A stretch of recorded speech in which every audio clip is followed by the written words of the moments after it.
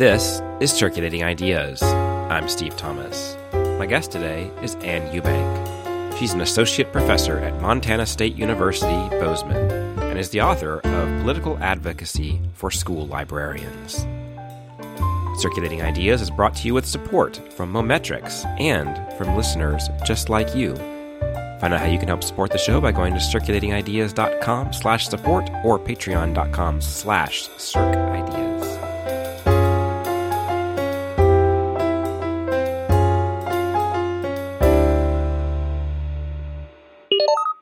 With library budgets constantly shrinking, it's getting harder and harder to provide the resources your library patrons want and need.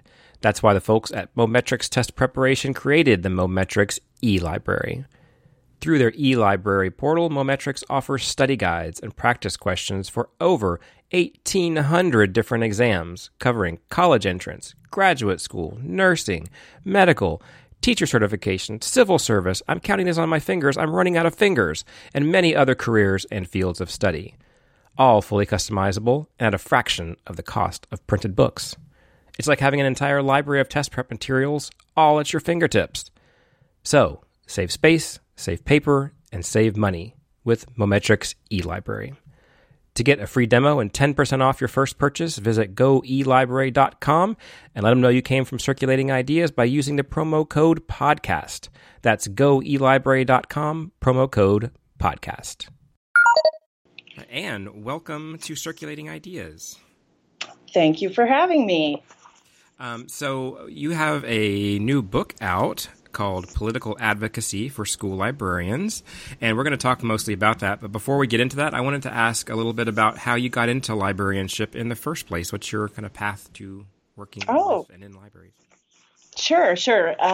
So I started my career as a high school social studies teacher, and I moved between my third and fourth year of teaching, I moved cities, and I was a broke teacher. And so I got a job at the public library that summer as a shelver.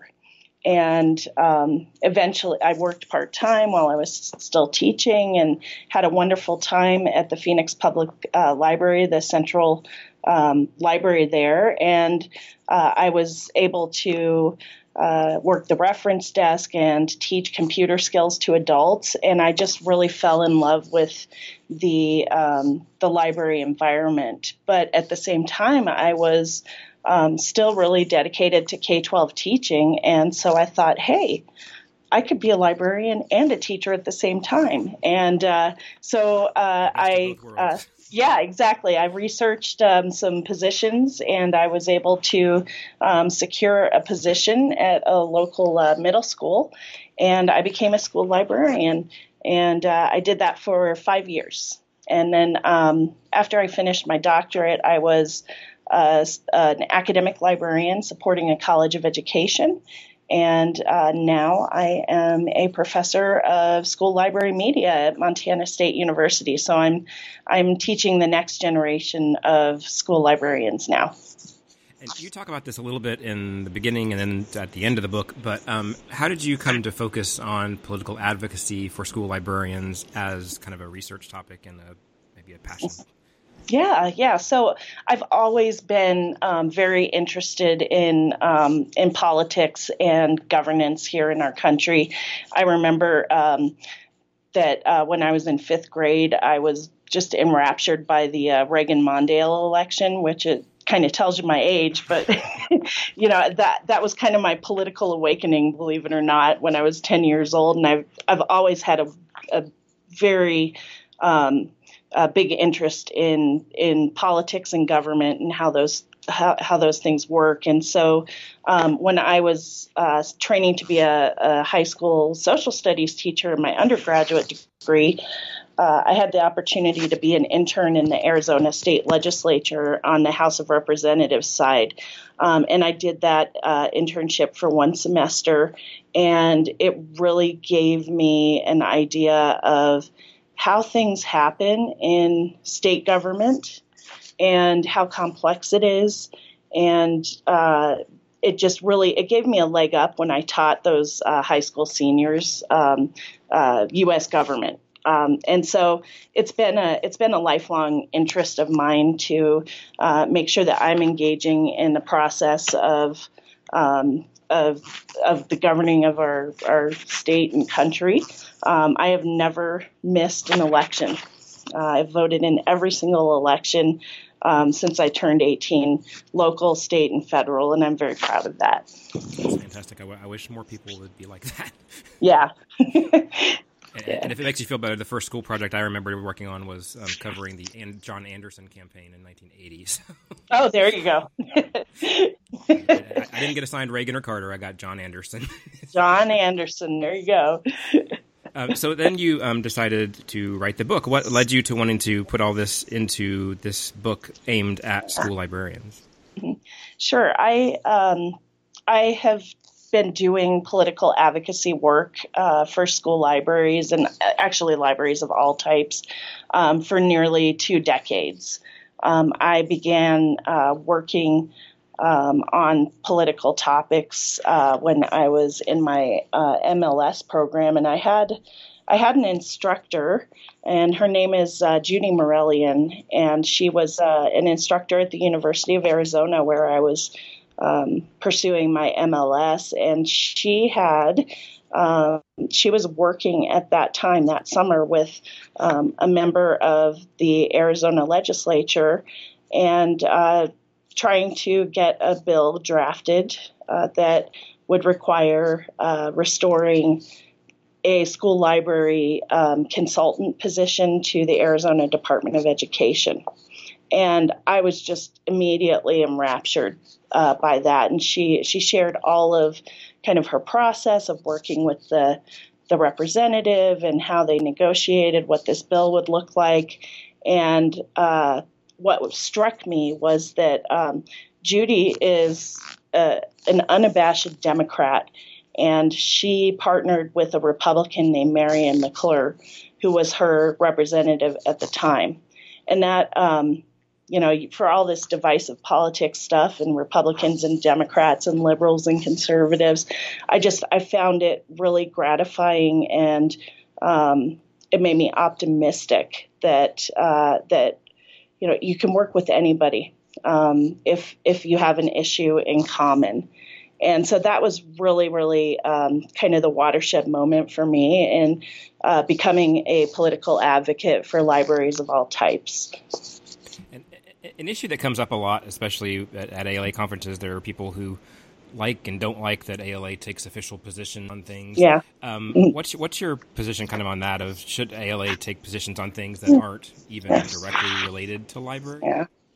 Yeah, Steve, that's such a good question. So one of the things that I've done in ALA, serving as a member leader, I was the chair of the ALA Committee on Legislation for 2 years, 2015 to 2017.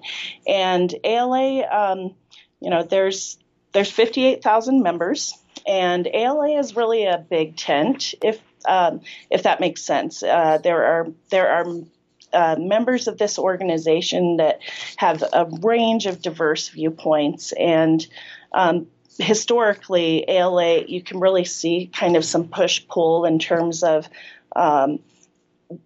what members believe ALA should be doing in terms of advocacy at the federal level. So it's super complex, and there are some folks in the organization that see some of the most pressing social issues of our time as very germane to libraries. So an example would be gun violence. And unfortunately, we have had some instances of gun violence that have occurred in libraries very recently, and it's very tragic. And I don't think that anybody in ALA, any member, is opposed to eliminating gun violence in libraries. However, when ALA at the federal level advocates for some of these it has the potential to advocate for some of these pressing social issues, it can complicate things a little bit, because we have a brand in Washington.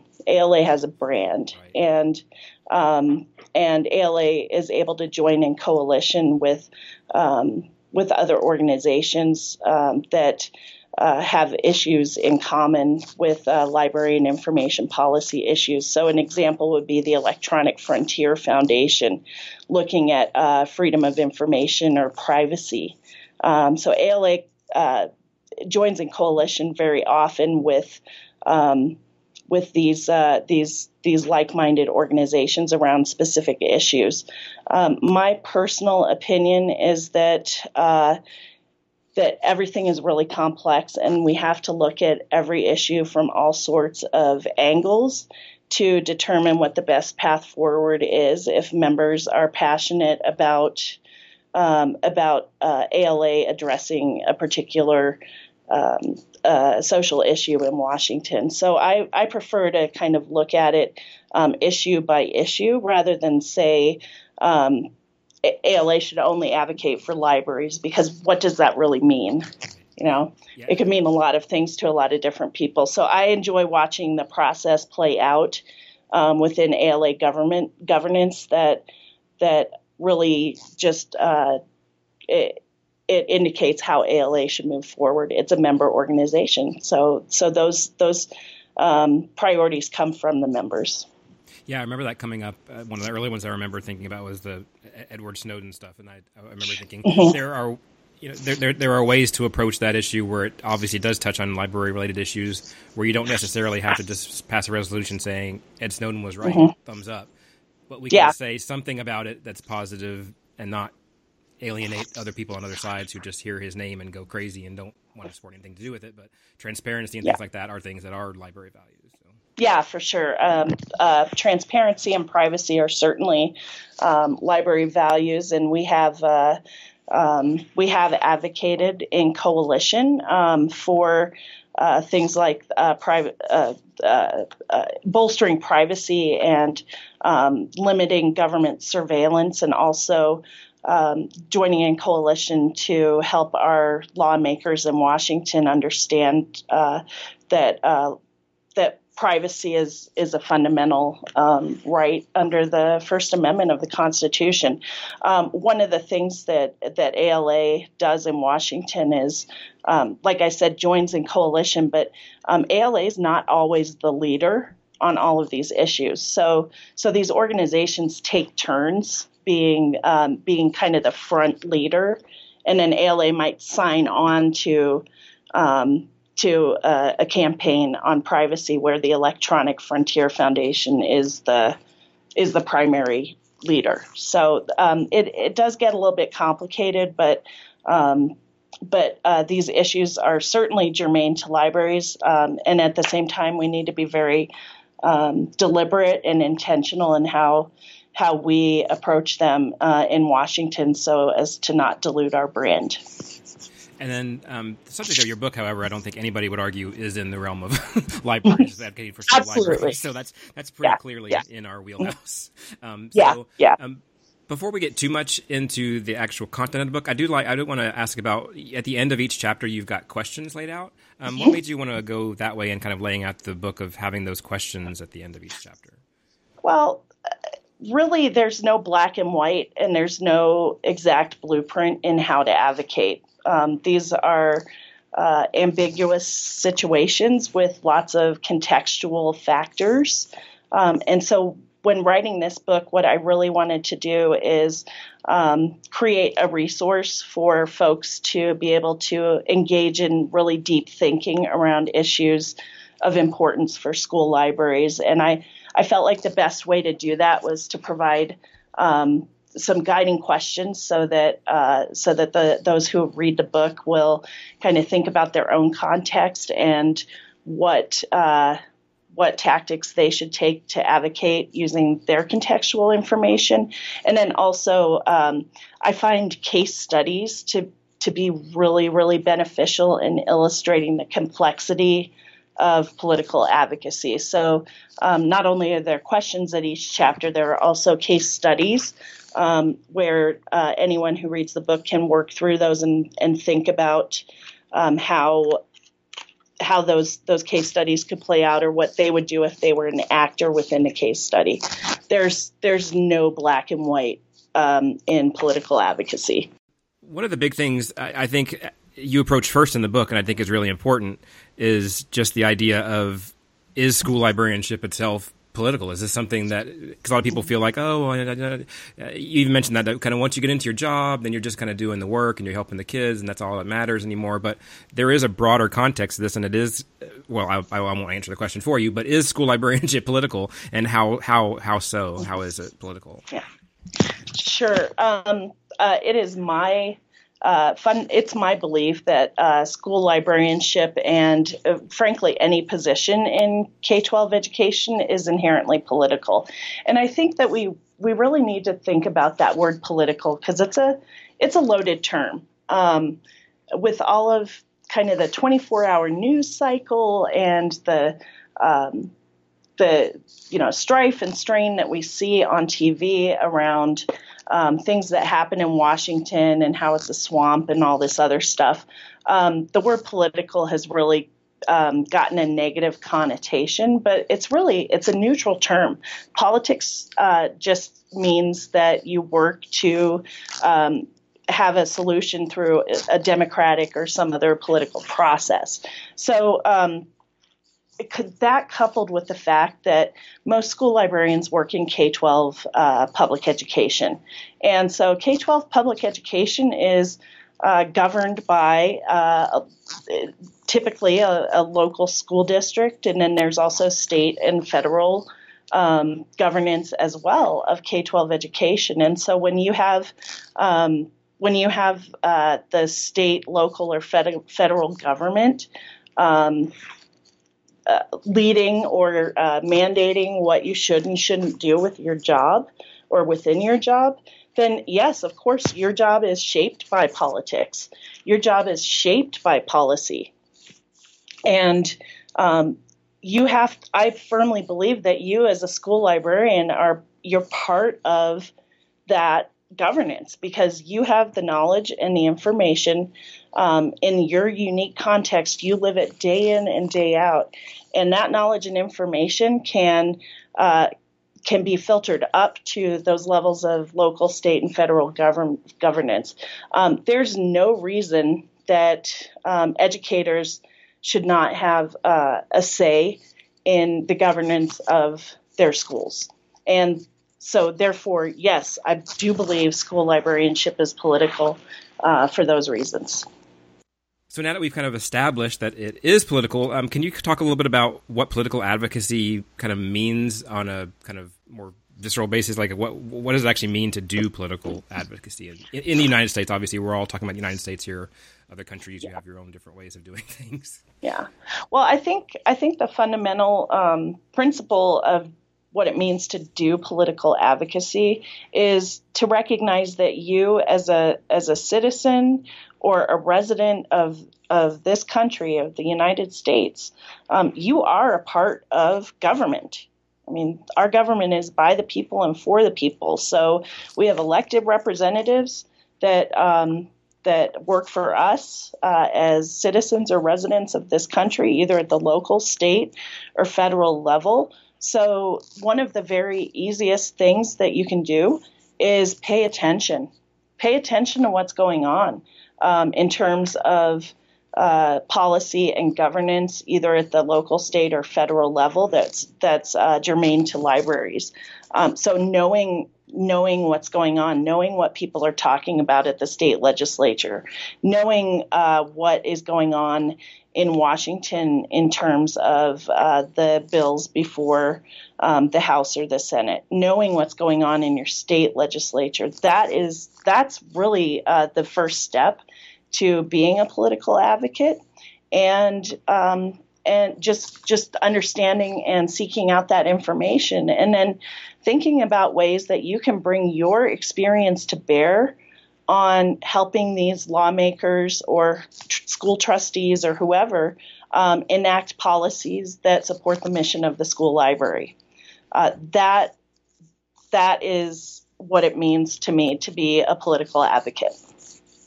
Right. And then you also talk about kind of building relationships with these people and how to use that relationship then to persuade them to support your cause. But it's not. I mean, it's not just. Not as bad as maybe that sounds of using this relationship. I mean, it's a back and forth. I mean, obviously, what you're doing, you're doing things for them as well. So, can you talk a little bit about that? Yeah, sure. And I have a really good example. I just got back from Washington, D.C., where the American Library Association flew in some advocates from key states and key districts within the states whose representatives or senators may have some substantial influence in the appropriations process.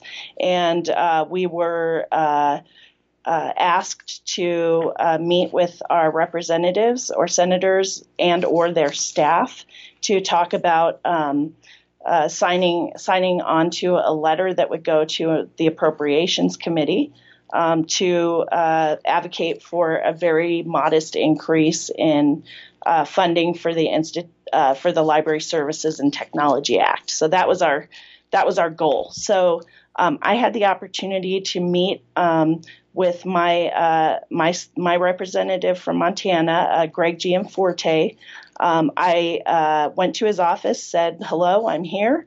I then was escorted into another building where the representative had stepped out of a committee hearing to meet with me very, very briefly, like 2 or 3 minutes.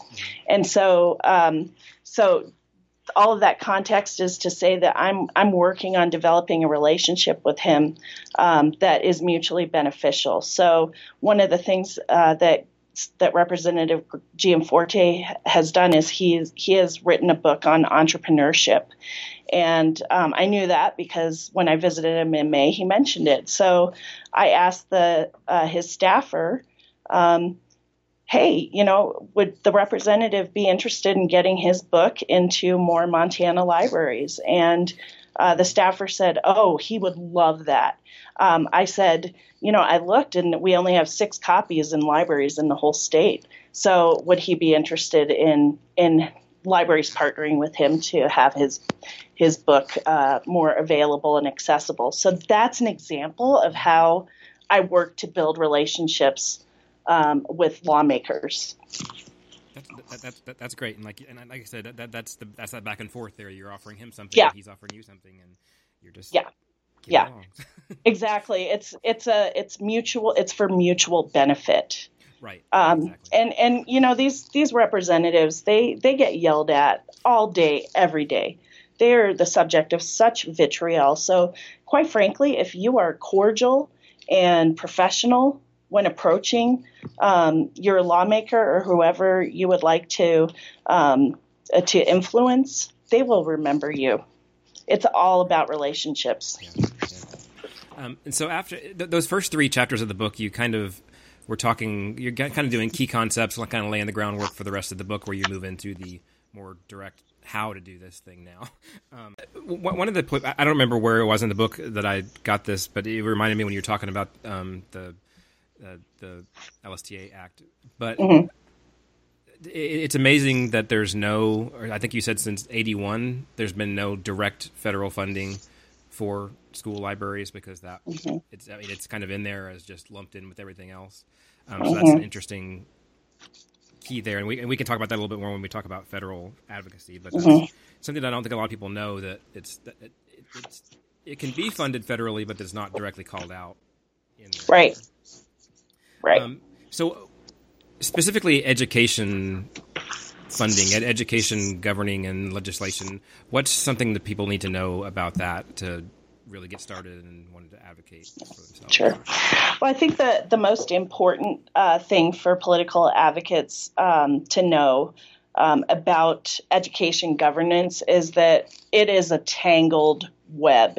So you really need to find out who you need to influence, who you need, the person or the agency that you need to target for your advocacy. So you have funding for K-12 education that comes from local property taxes. You have funding that comes from local bond elections or overrides. Then you have funding for K-12 education that comes from the state. And sometimes it's a federal block grant that the feds have allocated to a state, and then the state disperses it. The state agency disperses it. And then, of course, there are federal regulations. So the most recent one is the Every Student Succeeds Act. So every state in the union has to have a state plan demonstrating how they will comply with the federal law. So that's the number one thing, is know who has the power to change the policy, or strengthen the policy, or get rid of the policy if it's detrimental to school libraries. Right, and then you kind of go through, then you give each chapter to each of those kind of levels. Can you talk about the local level first? Because that's usually where the vast majority of your funding is going to come from, and then it's kind of I see it like Tangled Web is good, and I think of like overlapping Venn diagrams and stuff of where things can come from. But can you talk a little bit about local advocacy and what kind of groups and stakeholders you'll be interacting with at that place? Yeah, you bet. So in terms of local political advocacy for school libraries, you've got a couple of either groups or individuals that have some significant influence over the policies. So you have your school board or your board of trustees, which in most cases are elected officials.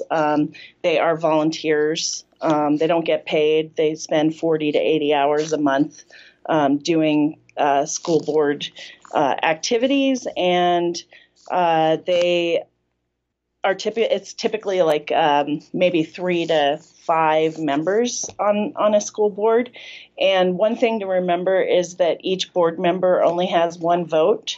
So really thinking about how you can influence the board as a whole is more powerful than targeting a certain board member, unless that board member has influence within the board. Another thing to know is that most states have pretty ironclad open meeting laws. So, for example, I have seen school boards that are forbidden to talk to each other even when they're on school board members are forbidden to talk to each other even when they're on a break during the school board meeting, because it may violate the open meeting law. So the other primary actors in terms of education policy at the local level are your district administrators. So your superintendent, maybe your deputy superintendent for curriculum. These people are not elected officials, but they have some considerable influence when shaping policy. And then finally, the building administrator. Your principal could be an individual who may be approached to shape policy. And this is particularly important in school districts that use site-based management, meaning the district pushes some or most of the decision-making in terms of the allocation of resources to those individual schools. And then you get a situation where each individual school could choose whether or not to have a school librarian. That's happening in Clark County right now in Nevada, which is the Las Vegas area. Mm-hmm. Some schools have librarians and some don't because the principals decide.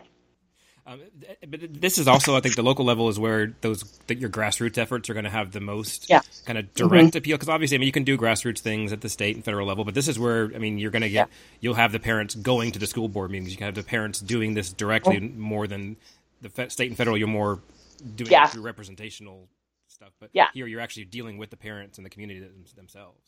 Yeah, exactly. And the school board members, you may know them. You may go to church with them or run into them in the supermarket. They live and work in your community. So the opportunity for access to these decision makers is far greater than that at the state or federal level.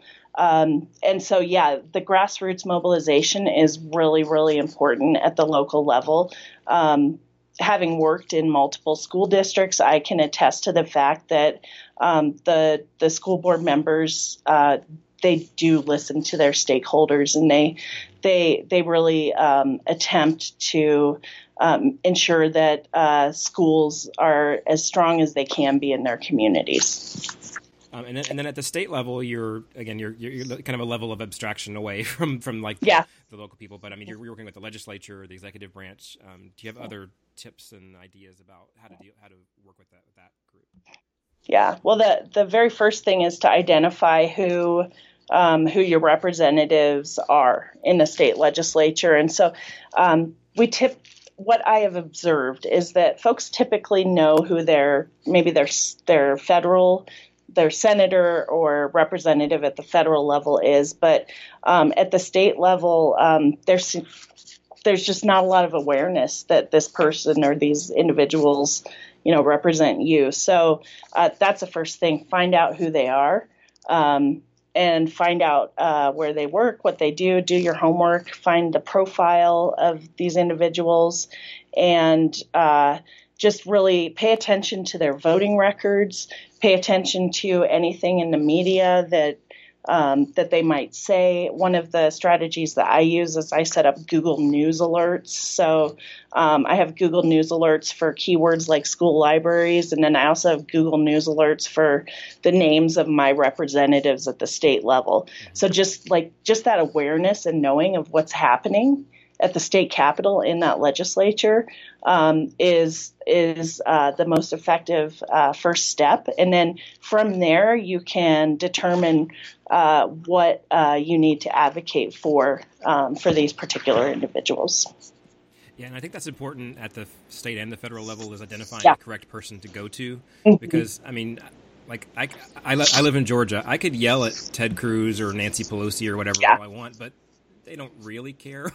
No, they don't. I mean, because they're worried about Texas and California. They don't want to know what. Right. I mean, they care Yeah. a bit, whatever. But I mean, they want to hear from the people they're representing. Yeah, they really do.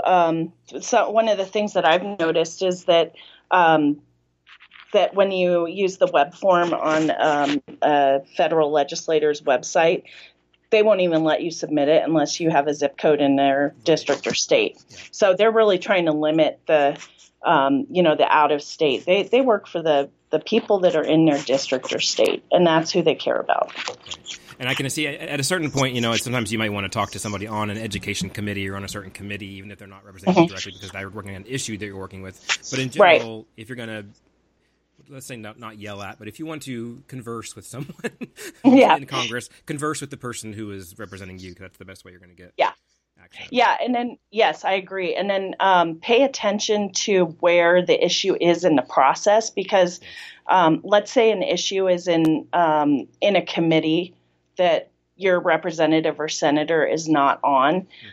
You can let them know, like, heads up, this is coming. We'd love to, when it gets to the House or Senate floor, we would love to have you vote in favor or vote no on this.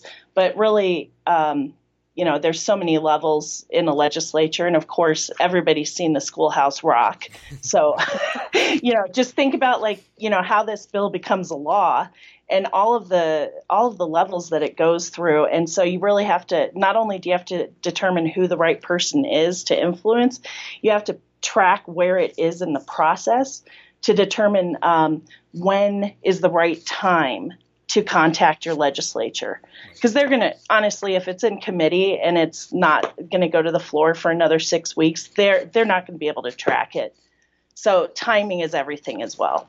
Yeah, because much as people say, politicians don't do anything or whatever, there's lots of stuff going on, and so they can't keep track of it all. There's all these bills going on. They don't know every single bill. It's going to they should educate themselves on the ones that come to the floor, but until it comes to the floor, they can't read every single bill that's in every single committee.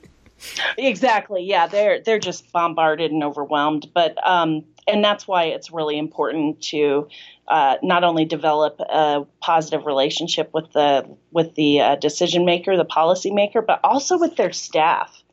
And quite frankly, when I do these Washington visits, I prefer to meet with the staff only. Right. It's great to get a photo op with my representative, but I know that the person who has his ear is his staffer, because she's the one that's saying, okay, well, we've had a huge volume of calls about this issue, and here's what Montanans are saying.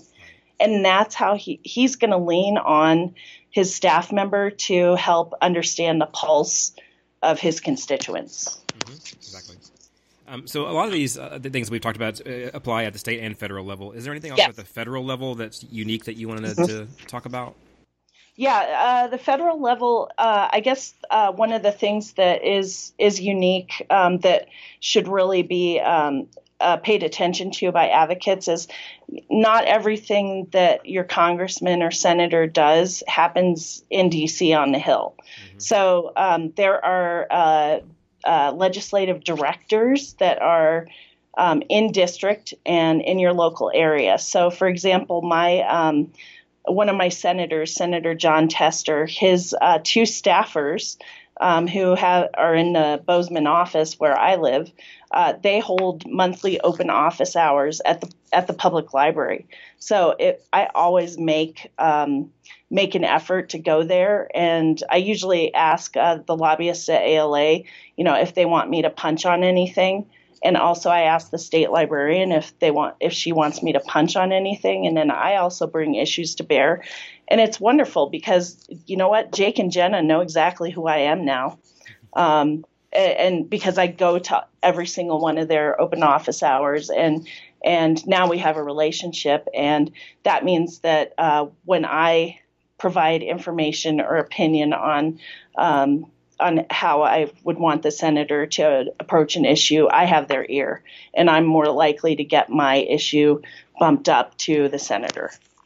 And then you wrap up the book talking about the future, how to move into the future. What challenges do you see that school librarians need to be prepared to tackle when they move into the future of political advocacy? Now that they've read your book up until this point and they know how to do it, what do they need to be prepped for as they move forward? Yeah. Well, I think one of the most important things as librarians are becoming political advocates or becoming more interested in engaging in this work is that just understanding that it's a long game. So as an example, the Every Student Succeeds Act was passed on December 13th, 2015.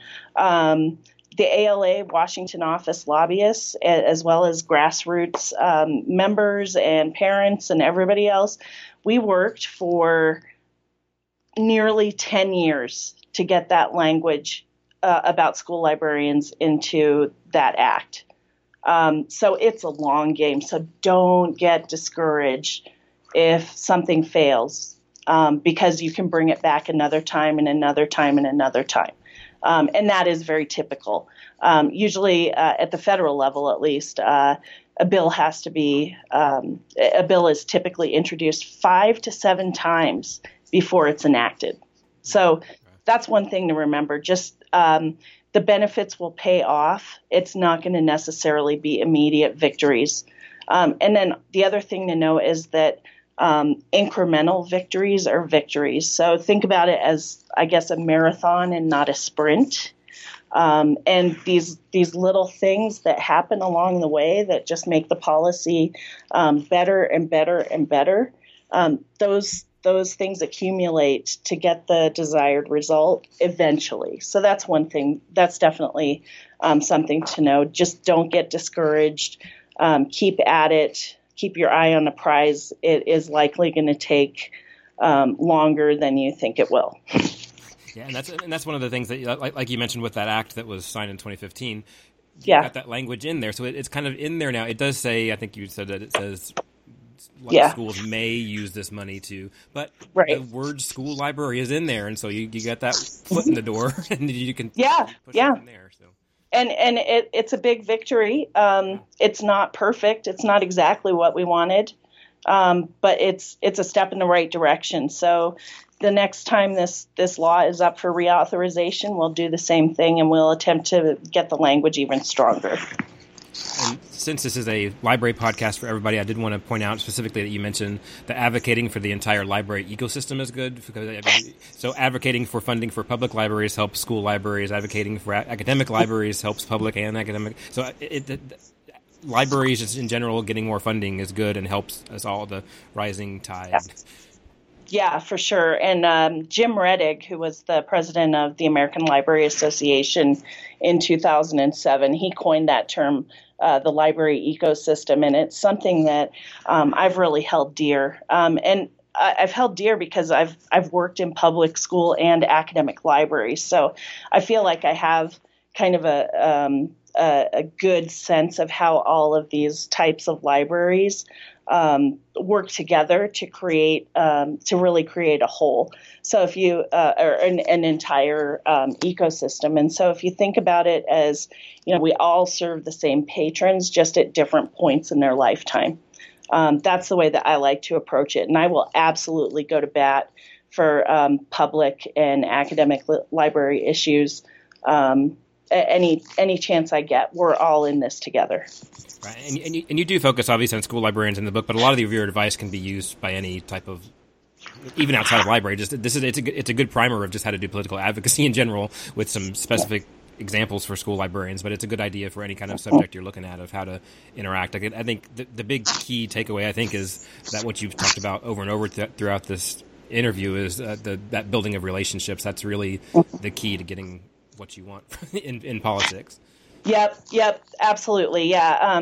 Although this book is specific for school librarians, that's the context in which I've written the book. So yeah, you're absolutely right, Steve. It's about relationships, and many of the principles, if not most of the principles in the book, can be applied to any issue, library or not.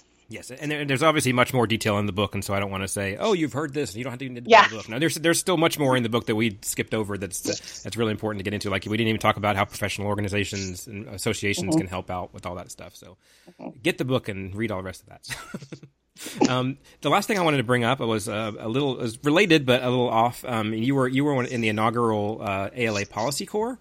Can you talk a little bit about what that is and what you all did in that first year, and what the kind of the mission going forward is? Sure.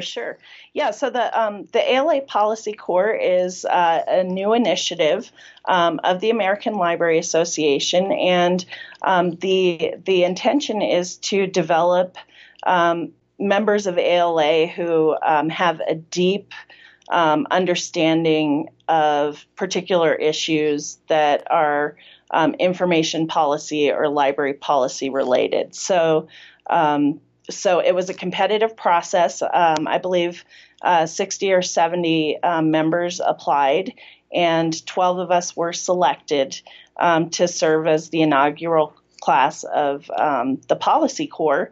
There are 3 of us on a corps that have experience and expertise in school libraries, and then we have a representative or a corps member who's worked in tribal libraries. We've got public libraries. We have state association director. It's a really nice mix of the breadth of positions in libraries or that support libraries. So we spent the first year getting trained and briefed. So we went to Washington a couple of times.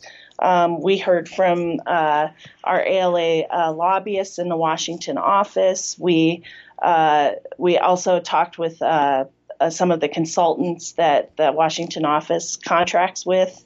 We got media training, which I'll tell you, that was super enlightening. To get hardball questions thrown at you and to see how you react on camera. Yeah, pretty enlightening. So that was probably one of the most impactful things. It's like, okay, I nod too much when I'm talking, things like that. And we also did improv training, which it seems a little weird. Like, why would you need improv training to be a political advocate? But so we did these improv games, and really the science and the art and science behind improv is that it's okay to make a mistake. Mm-hmm. And that was kind of game changing for me because even though I've been doing this work for nearly 2 decades, I still get super nervous, and I want to stick to my talking points and make sure it goes perfectly.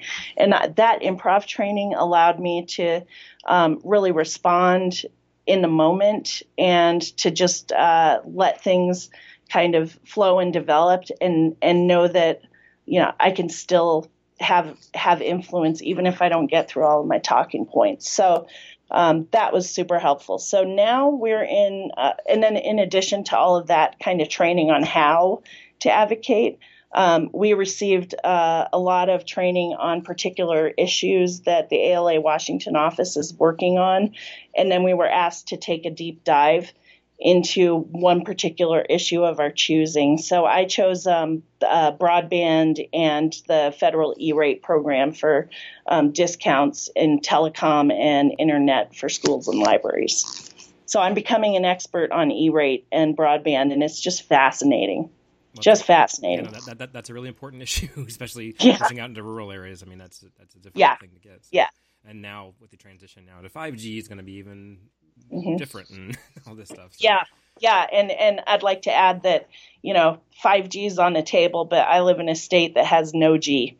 Right. So, that's an issue too. I do worry the more I hear about 5G where they're like, you have to have a transponder every block. It's like, well, that sounds hard in rural areas. Yeah. Where are you going to put these things? Doing that in the Sawtooth Mountains in Montana. Right. That's easy in Manhattan, maybe, where there is a street light at every corner and everything. But yeah, exactly. All right. Well, Anne, thank you so much for coming on the show today to talk about your book and other related topics. If people wanted to follow up with you and find out more, how can they get in touch with you? Sure. Feel free to email me at ann.eubank,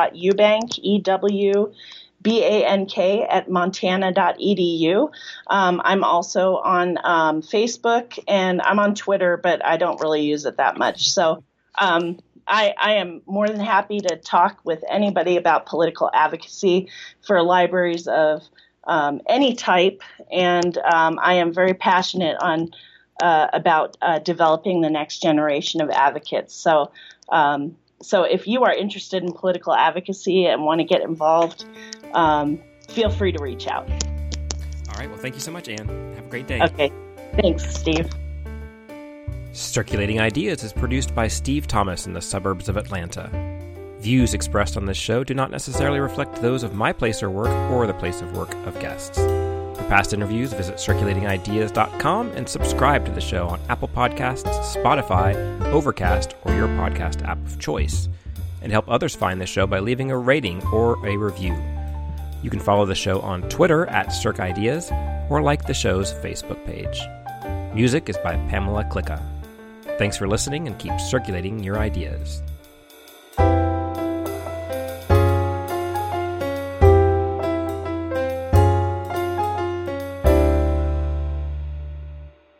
Thanks again to Mometrix Test Preparation for sponsoring this episode of the podcast.